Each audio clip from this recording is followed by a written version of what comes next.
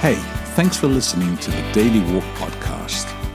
Just want to remind you that if you have any questions, any thoughts, any comments, or any prayer requests, you can go online to the Boulder Church website, which is at boulder.church. Send them along. Would love to hear from you. Otherwise, look after each other and live love.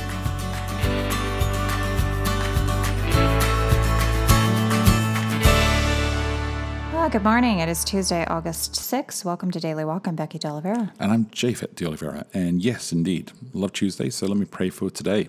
Heavenly Father, I want to thank you for today. I want to thank you for, again, just the moments we get to pause. And as we read it through this passage, through the paraphrase of the message, we ask for the insight, the fresh take on it, to just transform us, to speak into our lives. We ask this in Jesus' name. Amen.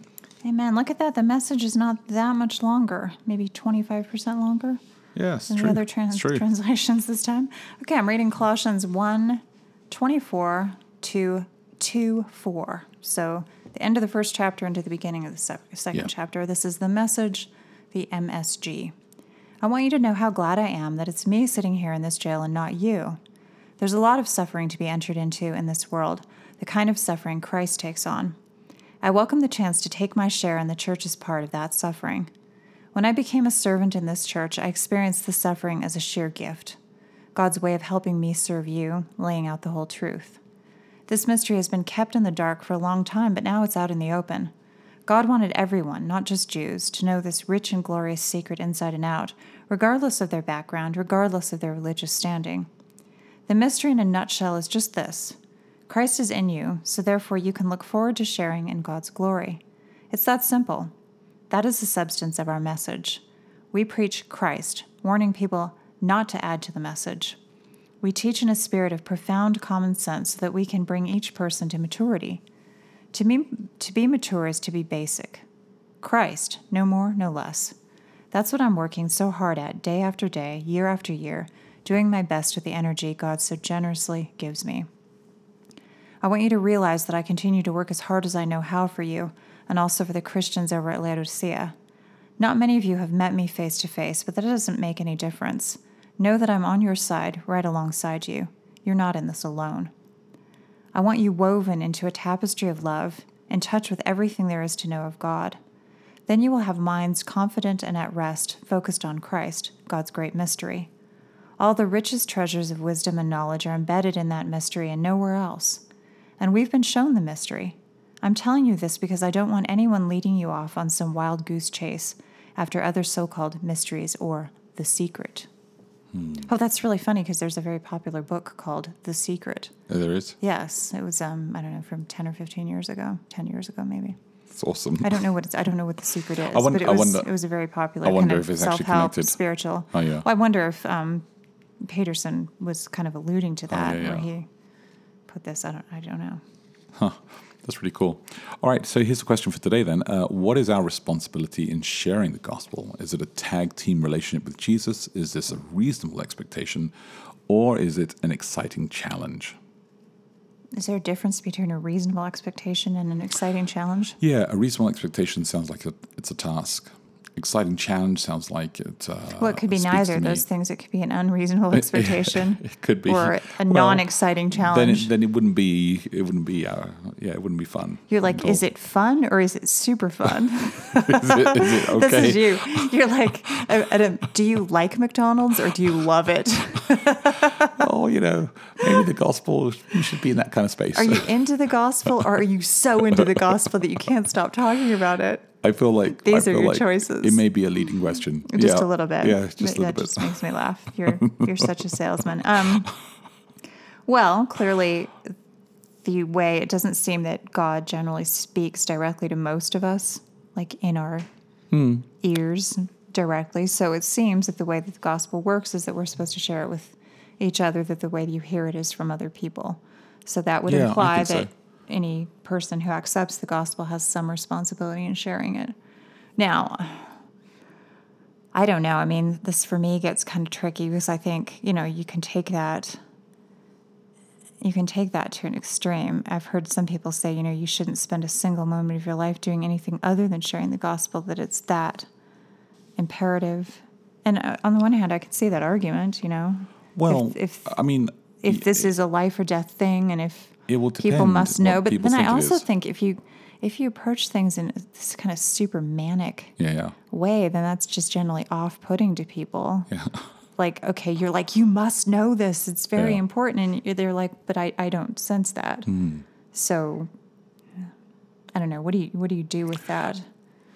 I think that there are those extreme people, and I say extreme, and I use that word intentionally. Say extreme, that feel that their responsibility is to insert the gospel, and it's a very narrow view of what the gospel is. So, and I think we'll talk about this later on in the week a little bit about what is the gospel, but let's just take it in the broadest sense right now. It's just Jesus Christ, and that's what we're saying. We're saying you want to talk about Jesus Christ. So how is it our responsibility to do this? There are these tensions that exist, right? So it talks about in the Bible where Jesus says, you go into a city and you share the story, and they don't welcome you. Well, then you shake the dust off your sandals and you step away. And so what happens then to the rest of the city? What happens to the rich young ruler who looked at Jesus and then turned around and said, you know what? Well, I like to think that guy maybe got another chance. There are lots of moments in life. I mean, and many people say no to something at one time and say yes later. Take that as well. But at that moment, there was this kind of like sadness, and yet there is a responsibility. And Jesus had the responsibility, and he's sharing it. I mean, like, and he wasn't successful. And he wasn't successful at it, right? I mean, the thing is, you can't convince people of what you can't argue people into acceptance of anything. Extreme. So I think sometimes, I'll see people feeling like they feel that it's their responsibility to convince people. Yeah. And I don't think it's our responsibility to convince people. Yeah.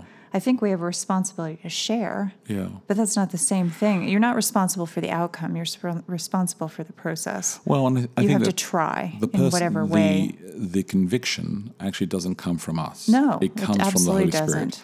I remember once years ago, I think this was like 2000, I was at this event, and it sticks out of my head because maybe it was 1999, 2000, but I went to this event and they were giving all these resources out, and one of the resources I took home and looked at later on was about evangelism, about sharing, your faith and so on. And then at the end, it was a very small book. At the end, it had, when people are studying, the Word of God, and they say no, they don't want to take it any further. Here are the 10 typical, objections, and here are the answers to these objections.